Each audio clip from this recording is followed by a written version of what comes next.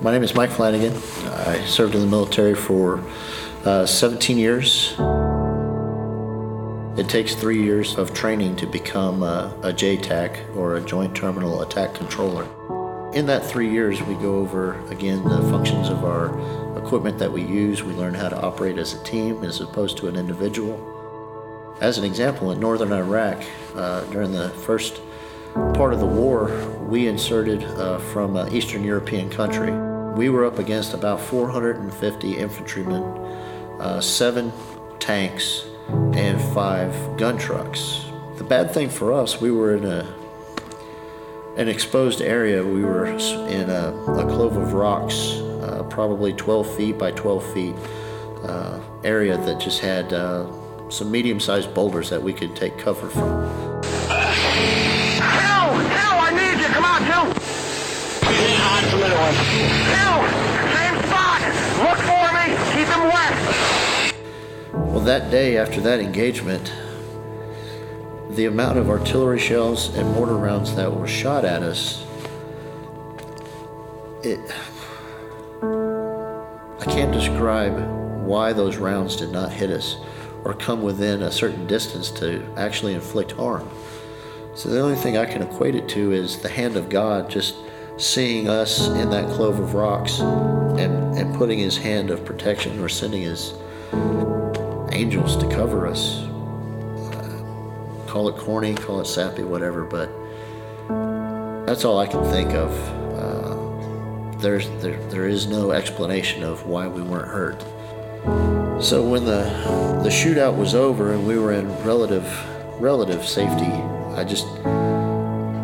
I don't know, I had an overwhelming feeling well up from my chest, and I took a knee, took my hat off, and asked for God's forgiveness, for being an idiot and not taking even an hour out of the day just to say hello to God and say, hey, it's Mike, I'm here to serve you and worship you.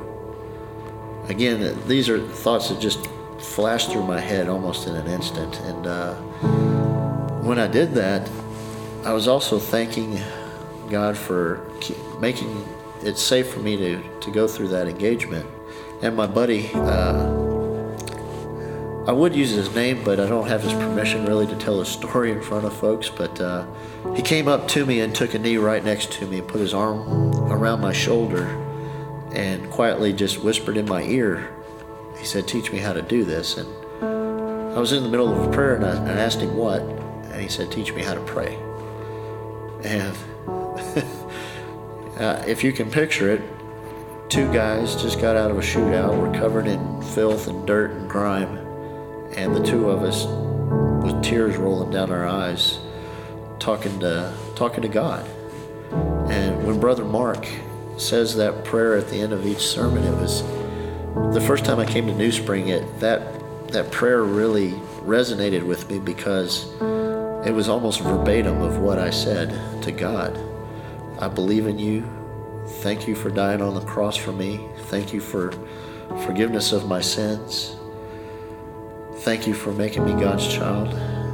And I just said, in Jesus' name, amen. Instantly, I had goosebumps. I felt a sensation over top of me that it's hard to describe. It welled up from my chest, and I felt lighter. I felt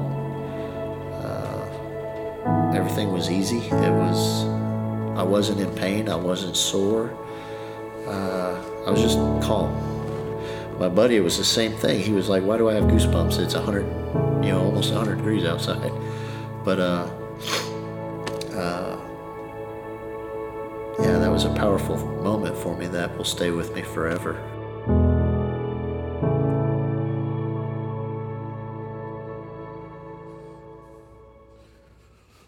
Well, Mike Flanagan's a legend to me. And every time I see him at New Spring, I just want to tell him what a hero is to me. And in this series, one of the reasons why I bring it to you is we tend to be a young church, and because of that, many of us are young parents. I'm not, but many of you are young parents. with young kids, and we live in this celebrity craze culture where kids today are like almost channeled by the culture to look up to icons in the entertainment industry and sports and so on and so forth. But you know, the truth be told, a lot of the people that we look up to as celebrities, they don't really make that much difference. Mike Flanagan made a huge difference. And every time I see him here at New Spring, I want to tell him he's a hero to me, because Mike, he would never want you to know that, but he carries in his body so many wounds and scars from battle. And in fact, he just had another surgery on the 1st this month. I saw him before the 8:15 service, and he had his knee on a cart, you know, and I look at that and I think, wow, to me, that is what a legend does. A legend makes a difference. A legend lives a life that matters. And so I want us to know what that means, and also want us to communicate to our kids. And it also, too, brings to reality the truth that there are legends among us here, legends in this room today. And I'm so thankful for you. Well, I want to talk to you today about something very special. Mike got pinned down in a firefight, and Mike wasn't doing anything wrong. Mike was doing something right. In fact, he didn't ask to be there. It wasn't Mike's will that terrorists flew planes into the World Trade Center, but he's an American. And after that happened, Americans stood up and defended their country. And so Mike found himself in the middle of a firefight for doing something right. Most of us know what it's like to experience, all of us know what it's like to experience difficulty because we did something wrong. But what about doing something right? What happens when everything changes? What happens when the playing field changes so that wrong is right and right is wrong? When someone switches the signs, or when the culture switches the signs, how are you going to handle it when you come to that moment of decision where doing something right could put you in a place of jeopardy? How will you decide how to handle that firefight? Some of you are there today. It's a relationship situation, and the person you're in a relationship with has switched the signs. You would like to do the right thing. You've been trained in life to do the right thing. You want to do the right thing. But the person that you're in a relationship with has switched the signs so that now wrong is right and right is wrong. And he's saying to you that unless you agree with him, you're going to have to leave the relationship. So what are you going to do at that moment when doing the right thing could be expensive? Or it could be that you're in a workplace environment and stuff, well, signs have been switched, and wrong is right and right is wrong. And you know that what's going on isn't true, and you have to step up and be considered potentially a whistleblower. So how are you going to handle that? What are you going to do when right is wrong and wrong is right? And if you step up and do the right thing, it might mean your career. Or even as a God follower, we live in a world that's becoming more and more hostile toward God, and hostile especially toward Jesus Christ. What are you going to do if things change so much that doing right is wrong and wrong is right? And if you're at a place where doing the right thing could put you in jeopardy, how are you going to make the decision in the firefight at that moment? Well, our series is legendary, and in this series, I've begun to introduce you to 5 characters out of the Bible who were legendary because they found themselves in difficult moments and they did the right thing. These are 5 young Jewish people who were carried away captive, and we've met them already: Daniel, Shadrach, Meshach, and Abednego, and last week we met Esther. And in the worst of all situations, being ripped away from your country and repatriated and taken to a foreign country, these 5 young people lived out their faith in God in difficult circumstances, and we're exploring their lives. And today, we go back to Daniel. And in fact, we're in the book of Daniel. If you want to open your Bibles, or if you have a Bible app, you can check out Daniel chapter 6, and I'm just going to kind of jump around in the chapter, but it'd be really cool if you could read it when you go home today, because it would give you a lot of backstory that I might not be able to touch. But Daniel, we're going to discover, is in such a firefight. He is in a situation where the signs are switched so that wrong is right and right is wrong, and he is going to be challenged that if he does the right thing, he's going to be in great jeopardy. And we're going to see how he came to his moment of decision. At this point in Daniel's life, a lot of time has passed. Daniel was taken away from Judah when he was just a young boy, and he worked for the Babylonians for 70 years. They were the first country to take his country captive. So he rose to the ranks of the Babylonians, worked for several kings, to the place where he was the most influential person in Babylon. We know a lot of that story. But by the time we meet Daniel in chapter 6, well, according to historians, he's somewhere between 78 and 94 years of age, just sort of depending upon your calculations. Me, I think he was 80 years old. And now he's working for the Persians. And as we've been talking about in the Nehemiah series in the last few weeks, especially with Esther, the Persians were just a different bunch. And Daniel here at the age of 80 is now not only working for the Persians, but he's very high in the government. Again, last week I told you that the Persian government oversaw everything from India to Ethiopia, which was basically the whole world. And the Persian Empire was divided up into 120 sections, 120 states, 120 provinces, and each one of the provinces had a governor. And these governors answered to 3 prime ministers who answered to the king. And Daniel was one of the 3 prime ministers. I'm assuming he's over a third of the empire. You know what's cool about Daniel? Is that Daniel, and this is one of my favorite lines in the book of Daniel, I think it's in verse 2 of chapter 6. The Bible says that Daniel had a spirit of excellence in him. He had an excellent spirit. Do you work with anybody like that?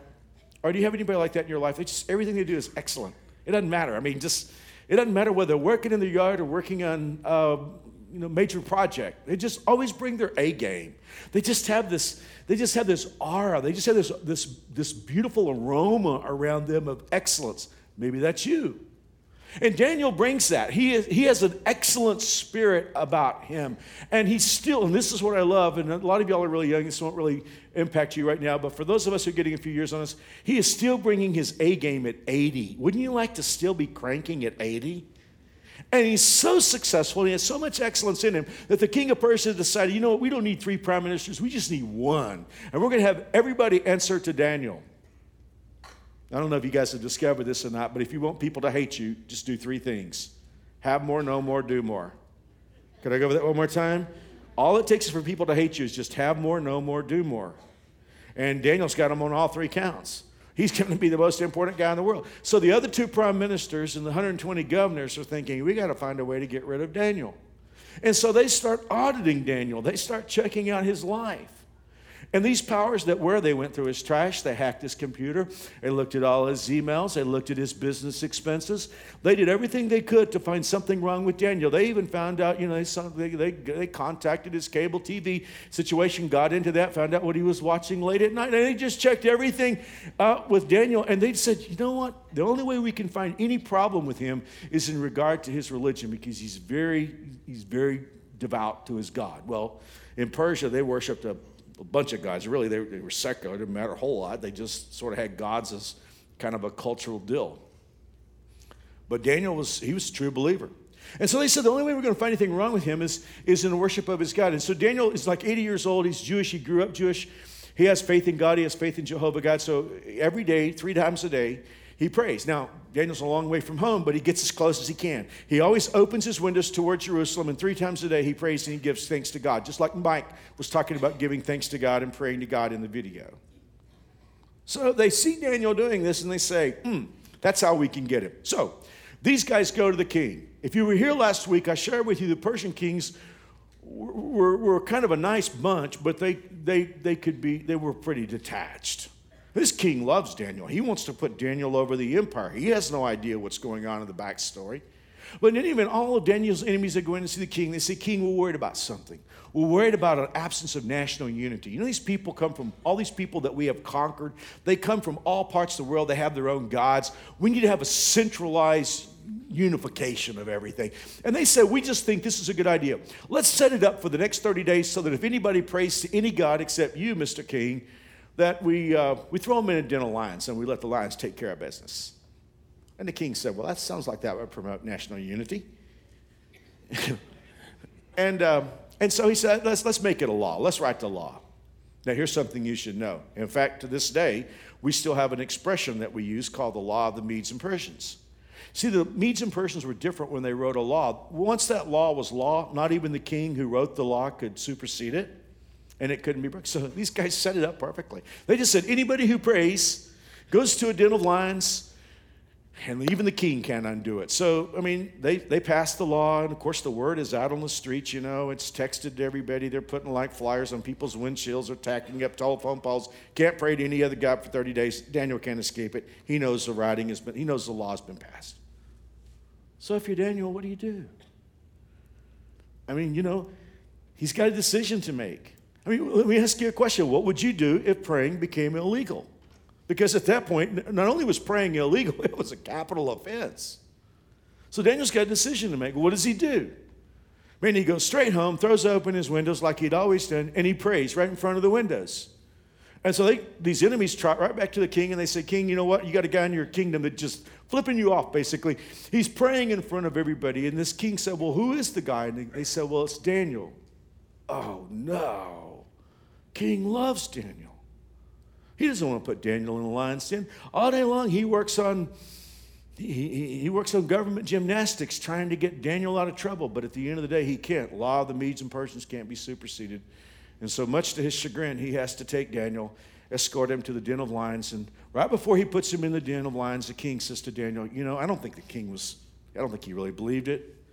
But he said, maybe this God that you serve so faithfully, maybe he'll get you out. I don't know your God. I don't know why you're so big on your God, but you're serious about it, Daniel. Maybe your God will get you out. I don't think so, but maybe. Well, they put Daniel in the lion's den. And all night long, Daniel's there. Lions don't bother him. King can't sleep. He can't eat. As some of them made the point. When the night Daniel was in the lion's den, Daniel could sleep, but the king couldn't. And so the next morning, the king, early in the morning, comes to the den of lions. If you read the Hebrew language, the king was sad, so he thinks Daniel's dead. Daniel probably digested by now. So he says out loud, Daniel, is the God you serve continually, was he able to deliver you? And Daniel answers back from the lion's den and said, King, I'm doing fine. My God sent his angel to close the mouths of the lions, and I am doing fine. And the king said, great, now you've served your sentence, come out. And then he decided to take all of Daniel's accusers and to throw them into the den of lions, and the lions rediscovered their appetite. And that's the story. I grew up in church. I don't know if any of you did much. I grew up in church, and I'm really, really old. Those two things you should know. 99% of you will not know what this term means. I used to grow up in Sunday school. We had flannel graph. There was a flannel board, and a teacher would put a flannel piece up there. That's prehistoric videos for all of you who have kids in Kids World. And I can still see them. This is Daniel. This is the lions. But there's so many lessons from that I didn't learn when I was a kid. And I want to sort of bring those to you. I'm always nervous when a minister has 6 points. But given the fact that you're really going into a traffic jam when the service is over, I'm going to try to get through early. It's never happened before, but you never know. It could happen once. I want to give you 6 lessons real fast. And here's the first one that we learned from Daniel. We're in a firefight. Daniel's in a firefight. When there's a law that says if you pray, you're gonna die, make no mistake about it. He's in a firefight. And you and I are too. The moment you decide to follow Jesus Christ, you pick up 3 enemies. Well, the fact is you have them anyway. But surely once you accept Jesus Christ, you have 3 enemies. And the Bible outlines what they are. They are the world, the flesh, and the devil. Now, those terms, they're kind of quirky, and if we're not careful, we can misunderstand. So let's talk about what they mean. When the Bible talks about the devil being our enemy, is he the guy with the horns, that people put on costumes, and is he the guy in a red suit and a pitchfork? Is he like the caricature of the pictures that we see? First of all, Satan doesn't have a body. He's an angel. He's a spirit, like you and I are spirits that live in bodies. And he is an angel who rebelled against God, one of the most powerful. You need to understand Satan can't be everywhere. He's not omnipresent like God. But a third of the angels revolted with him. So he's a networker. He's got a real network going. And so constantly he works in our world. And Peter tells us that Satan, like a roaring lion, goes around looking for people. And let me put this in modern language. He's looking for people whose lives he can screw up. And so you've got an enemy who is Satan. Secondly, you have an enemy from within. The Bible calls it the flesh, not your skin. It's the nature you inherited when you were born. We inherited this nature from Adam. It's flawed. It's broken. I don't know if you know you have one. I know I have one. Nobody had to teach me to lie. I just came by that on my own. Nobody had to teach me to be selfish. You'd be amazed how good I got at that without any lessons. Nobody has to teach me to do wrong. I have within me, and you have within you, a predisposition toward wrong, toward sin. Now, maybe not every sin, but all of us have a predisposition toward doing the wrong thing. It's a bent. It's a nature that we acquired. When you accept Jesus Christ as your Savior, the Holy Spirit moves in, so you got a head button experience going on inside of you all the time. Now listen, I just gave you about a 10-second explanation of this. If you really want to read about this, if you want to understand about how you have 2 natures going on inside of you, let me give you 3 chapters in the Bible to read that will make it clearer for you than perhaps it is right now. Romans 6, 7, and 8. Open up the book of Romans when you get home. Not right now, but read those 3 chapters when you get home, and it'll be real clear that if you're a Christ follower, you have conflict going on. Which is why sometimes we as Christ followers can say, how could a person like me think a thought like that? Any brothers and sisters here? It's like, whoa. Where did that thought of revenge come from? Whoa, where did that thought of lust come from? Well, it's because you and I have an old nature that's not redeemed, which is why we have to die or we have to be changed before we leave this life. And then the third enemy that you and I have is what the Bible calls the world. Well, we're not against the planet, and we're certainly not against people. By the way, if you're a Christ follower, you have no enemies who are people. The Bible tells us, and this is a very important scripture in Ephesians chapter 6, verse 12, we're not fighting against humans. So you say, well, I thought we were against atheists. No, not if you're a Christian, you're not against anybody. We have no enemies who are human. You say, Mark, you don't know my mother-in-law. I'm telling you, you have no, people who don't think like we do, don't believe like they're not the enemy. We never fight against people. When the Bible talks about the world, it's talking about the culture or the world system. And specifically, John tells us there's three aspects of the culture that we're against. The lust of the eyes, I want what I see. The lust of the flesh, I want what makes me feel good. And the pride of life, look at me. Those are the three elements of the world system. And by the way, John tells us those are passing away. They're going away. When Jesus rules, they will not be part of the world system. But right now they are. I challenge you, when you go home today, if you turn on the Chiefs game and you watch the commercials, not just the Chiefs game, but any commercials, notice how those commercials are predicated on, I want what I see, I want what makes me feel good, look at me. So, you and I are in a firefight every day of our lives against a spiritual enemy, Satan, against a nature that lives within us, our old person, and the culture that says, I want what I see, I want what makes me feel good, and look at me. That's where Daniel is. All three. Satan would love to get rid of him. The culture is trying to get rid of him, and certainly I'm sure at 80 years of age, Daniel's old nature said, hey, listen, Daniel, if you're smart, you just won't pray for 30 days. Or I don't know how many of you grew up Baptist like I did, but if you grew up Baptist, you would say, I'm going to pray in my heart for 30 days.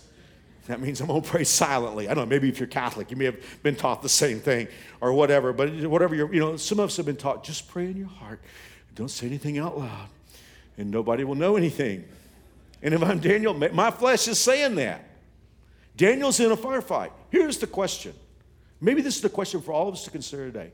How do you stay safe in a situation where wrong is right and right is wrong and doing the right thing puts you in jeopardy? Ultimately, what do you depend on to stay safe when doing the right thing puts you in danger? That's what this is all about. Daniel's in a firefight. He's not doing anything wrong. He's just praying. And yet, doing the right thing has jeopardy. Where's Daniel going to look for safety? Lesson number 2. We talked a few moments ago about the world culture. One of the aspects of the culture that you and I live in is it has a tendency to switch the signs, and boy, is that true. You and I live in a world where increasingly right is wrong and wrong is right. We live in a world where it seems to be the most dangerous thing in the world is to be a God follower. I mean, you let a student pray at a graduation. My goodness, you would think that student walked in with a bomb. When did God become so dangerous? We've had this thing about, we can't even have the Ten Commandments in a public display. I mean, not that that's a huge thing to me, but I mean, just the fact that we're told that it can't be so.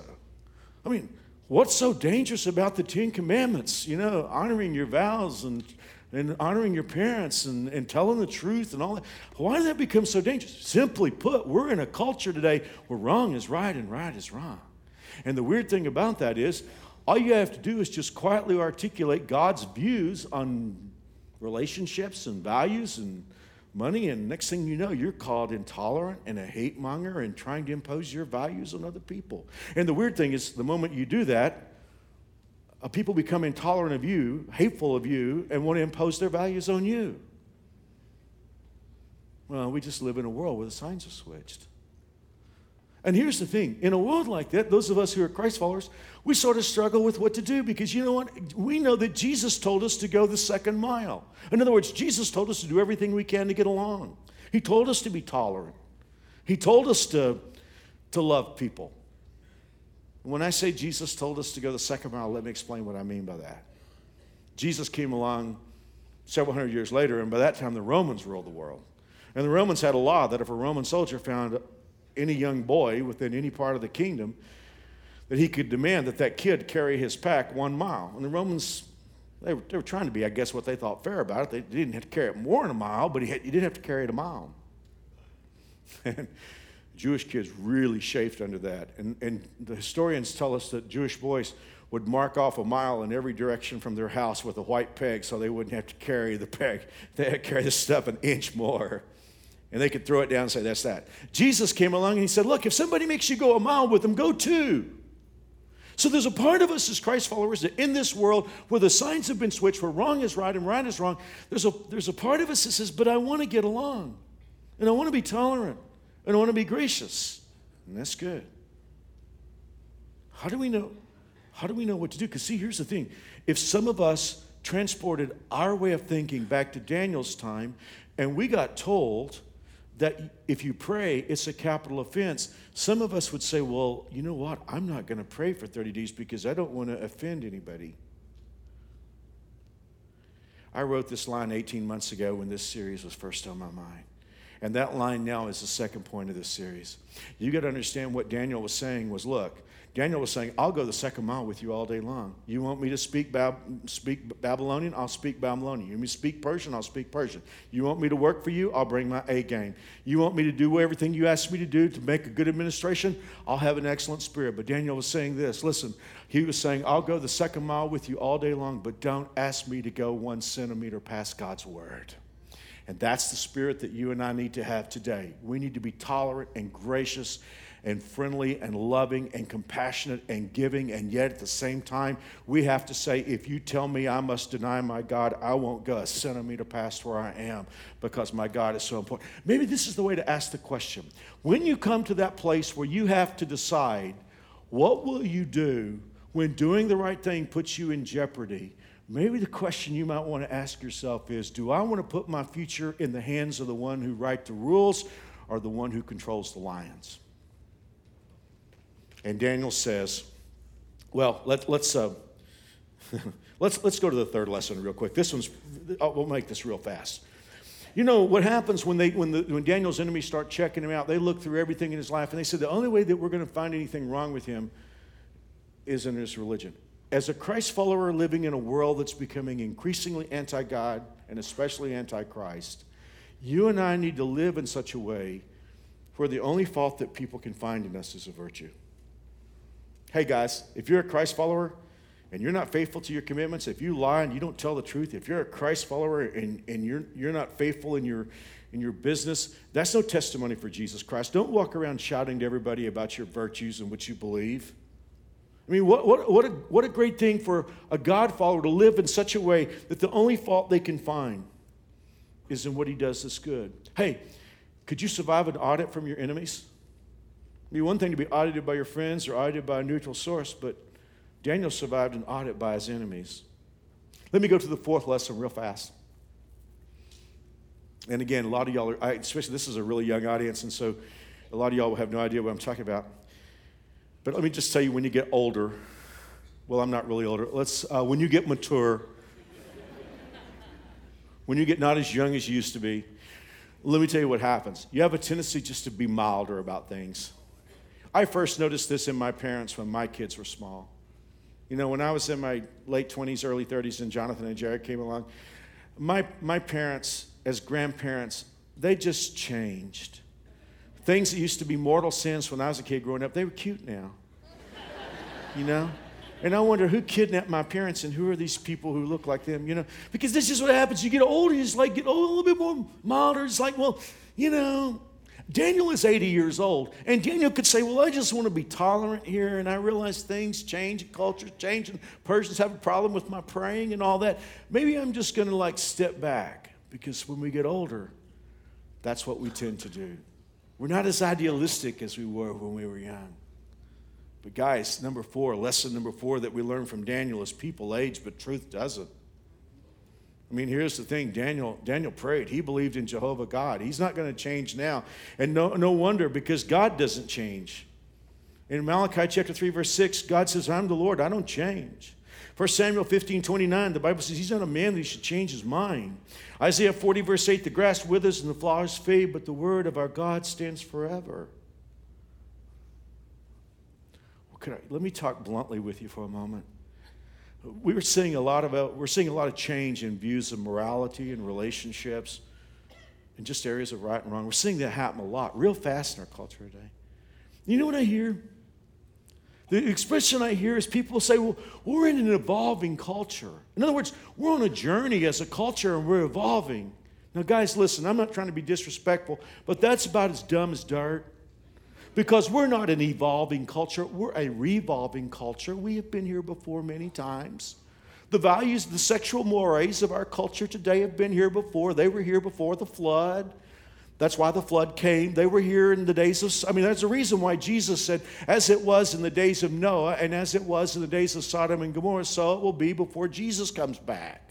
The Chaldeans lived this way, the Canaanites lived this way, Babylonians lived this way. So when you look at the sexual morality of our culture today, it's not evolving. No, it's revolving. It's been here before many times. Guys, I love you enough to tell you this. God's the same. God doesn't evolve. His views don't evolve. God is right where he was 4,000 years ago. He is right where he was when he told Noah he was sending a flood. God is right where he was when he told Abraham he was going to deal with Sodom and Gomorrah. God is right where he was when he told the prophets he was going to deal with Judah and Israel 1,500 or 2,500 years ago. God is right where he was when Jesus was on the earth 2,000 years ago. God is right where he was today, and 10 million years from now, he'll be right where he is. God does not change. God does not move. He is the rock.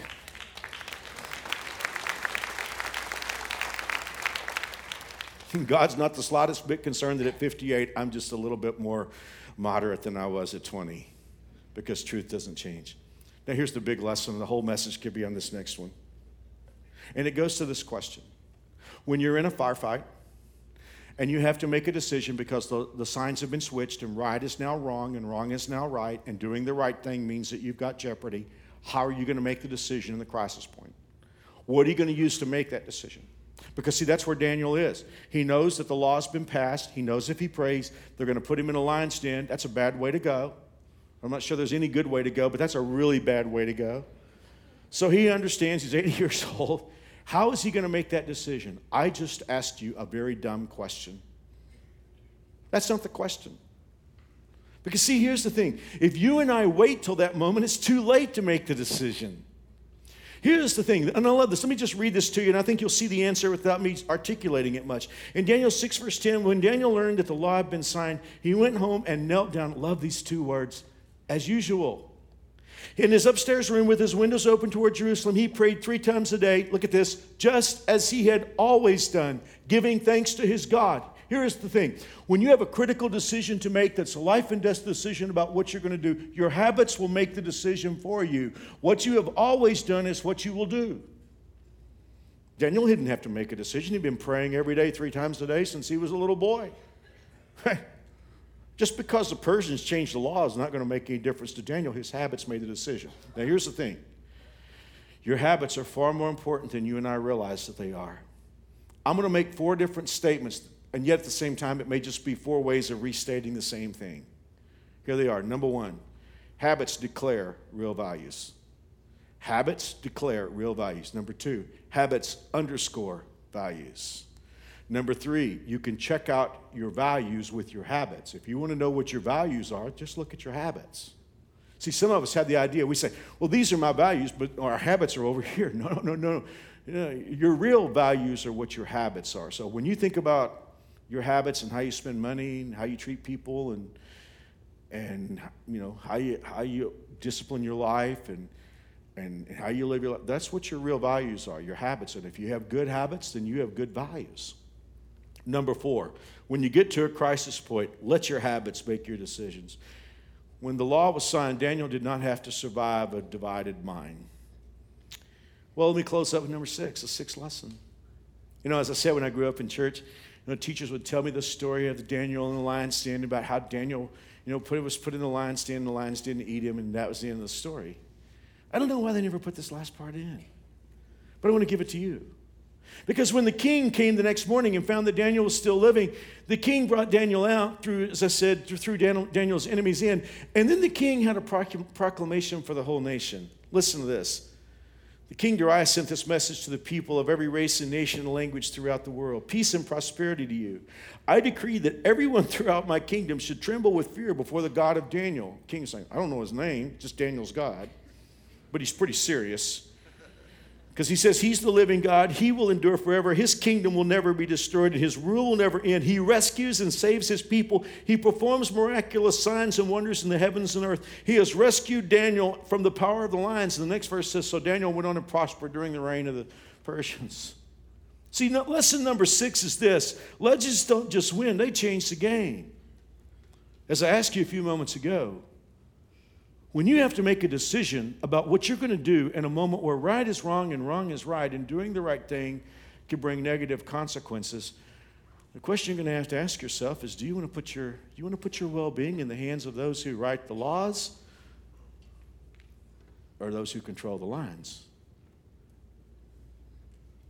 Because the funny thing, and we'll see this next week, strange thing about following God is insiders have a strange way of becoming outsiders, and outsiders have a peculiar way of becoming insiders. How can you be safe in doing the right thing? Like I told you, this is a special jersey. When I came here in 1985 from Texas, I was kind of pumped about the 2 sports teams in Kansas. For one thing, I'd always loved the Chiefs. I mean, no disrespect, they came from Texas. And they were owned by a Texan. So I've always loved the Chiefs. I remember Super Bowl IV. They were always my AFC team. So I love the Chiefs. But I also love the Royals because, for a long time in Dallas-Fort Worth, we didn't have a team. And so the team I kind of pull for, I love the Royals. So I came up here loving the Royals. And I came up in 85, and y'all are too young to know this, but it was a great year to come up here and be a Royals fan. Because in 1985, the Royals were coached by a legend. What Tom Landry was to football, the coach the manager that the Royals had back then, he was just class in all caps. And when they won the World Series that year, I thought, wow, this is going to be great. Because, you could just see the future lined out. A whole lot of talent, world-class coach. A few weeks ago, actually a couple months ago maybe, in the previous service, in the 9:30 service, Gene Stevenson, longtime coach at Wichita State, he always sits right here. And it was right about the time that Gene was inducted into College Hall of Fame, College Baseball Hall of Fame. So I was walking off stage here, and Gene called me over and said, hey, Mark, I want you to meet somebody. And next to Gene was a lady, and he said, I want to introduce you to my friend. And she is executive vice president of the College Baseball Hall of Fame. And Gene asked me a question. He said, in the context of baseball, does the name Hauser ring a bell with you? And I said, oh, yeah. I know Dick Hauser was the coach of the Royals, manager of the Royals when they won the World Series. And he said, this is Jana. This is Dick's daughter, Jana Hauser. And, wow, it brought back memories because for those of you who know the story, right after Dick led the Royals to the World Series title, what a great year that was, too. Down 3-1 twice, came back, won the World Series in the second of those series. Well, Dick was coaching the All-Star game in '86, and he just wasn't feeling right. He was sometimes he couldn't remember names, and so he got checked out, and unfortunately, Dick had a brain tumor, died. And Jana was talking to me about that when I first met, and she was telling me the story, how that Billy Graham came to his house, and Dick made sure of his relationship with God. And that's a great story. And for some reason yesterday, I just got thinking about Dick. Because see, last weekend, Jana was here. She lives in Dallas, and she was here. And when I walked off stage, Jana asked me a question. She said, hey, Mark, if the Royals keep winning, would you wear a Royals jersey if I got you one? I said, absolutely. And I said, I'd love to do it in memory of your dad. So Friday, Gene called me, and he said, hey, Mark, I don't know what you're doing, but if you can come over to the house right now. He said, Jana sent me a jersey, and he said, I'd like for you to wear it. So I'm wearing that jersey today.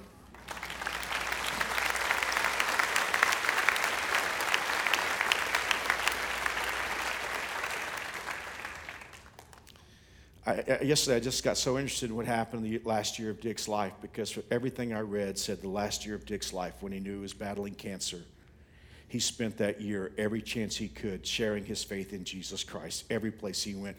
I found a PDF of him with Billy Graham in the Tallahassee newspaper. When Billy Graham had a crusade in Tallahassee, there was a picture of Dick standing with Billy Graham, with Billy Graham's arm slipped around his shoulders and Dick wearing a cap because of the cancer treatments, as he was just about to walk on stage and share his testimony with the world of his faith in Jesus Christ. But what I found the most yesterday that was most meaningful is I pulled up a sermon that a friend of mine would preach the day after Dick's funeral in 1987. My friend was longtime pastor of First Baptist Church of Orlando. He's retired now. But he had actually written in his sermon about Dick Hauser and about his funeral the day before. And he said, Dick Hauser came home yesterday. And he told the story about Dick and his testimony for Christ and how that he shared his faith with everybody that he knew and what a difference he made in people's lives as he told people about Jesus Christ. And then he said these words, and that's when it hit me, the meaning for today's talk. And I thought how fitting that I'm wearing this jersey today. He said the headlines of the paper in Florida said this: Dick Hauser, safe at home.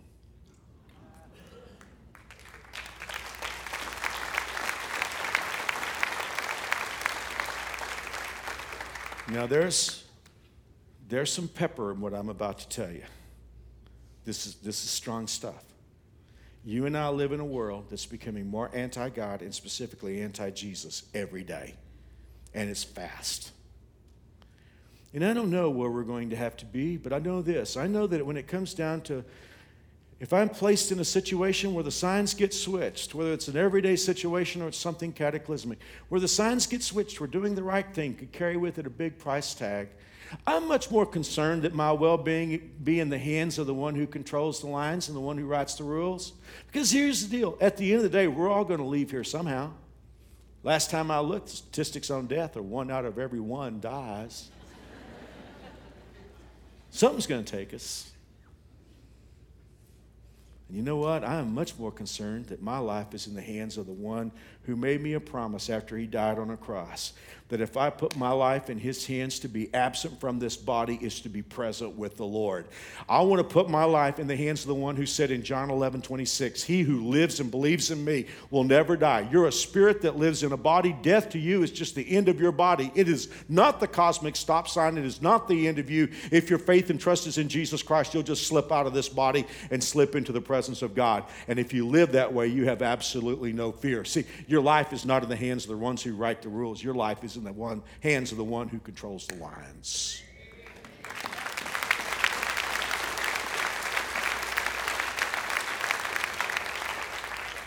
How do you be sure of that? You know, I love what Janet was telling me. Billy Graham came to the house, and Dick, even though he was a believer in Christ, he just wanted to be sure. It's not a religion. It's not joining a church. I love New Spring Church, but New Spring can't get you out of Sedgwick County when you die. You say, well, I'm a good person. Oh, you and I know better than that. I mean, to be good in God's sight, you have to be perfect. I can't be perfect for 30 minutes. You say, well, I've been baptized. Well, that's great. Wichita water can't wash away anybody's sins. No. There is only one way to have a relationship with God, and that is through his son, Jesus Christ, who came into this world and died on a plus sign, because God always adds, God always gives. God wants you to have a relationship with him, but it's not based on what you do, it's based on what he did for you, and he wants you to receive a gift of forgiveness and everlasting life. And all he asks from you is to put your confidence in him. Would you be willing to do that today? I want to pray a prayer with you, probably very similar to the one that Dick prayed with Billy.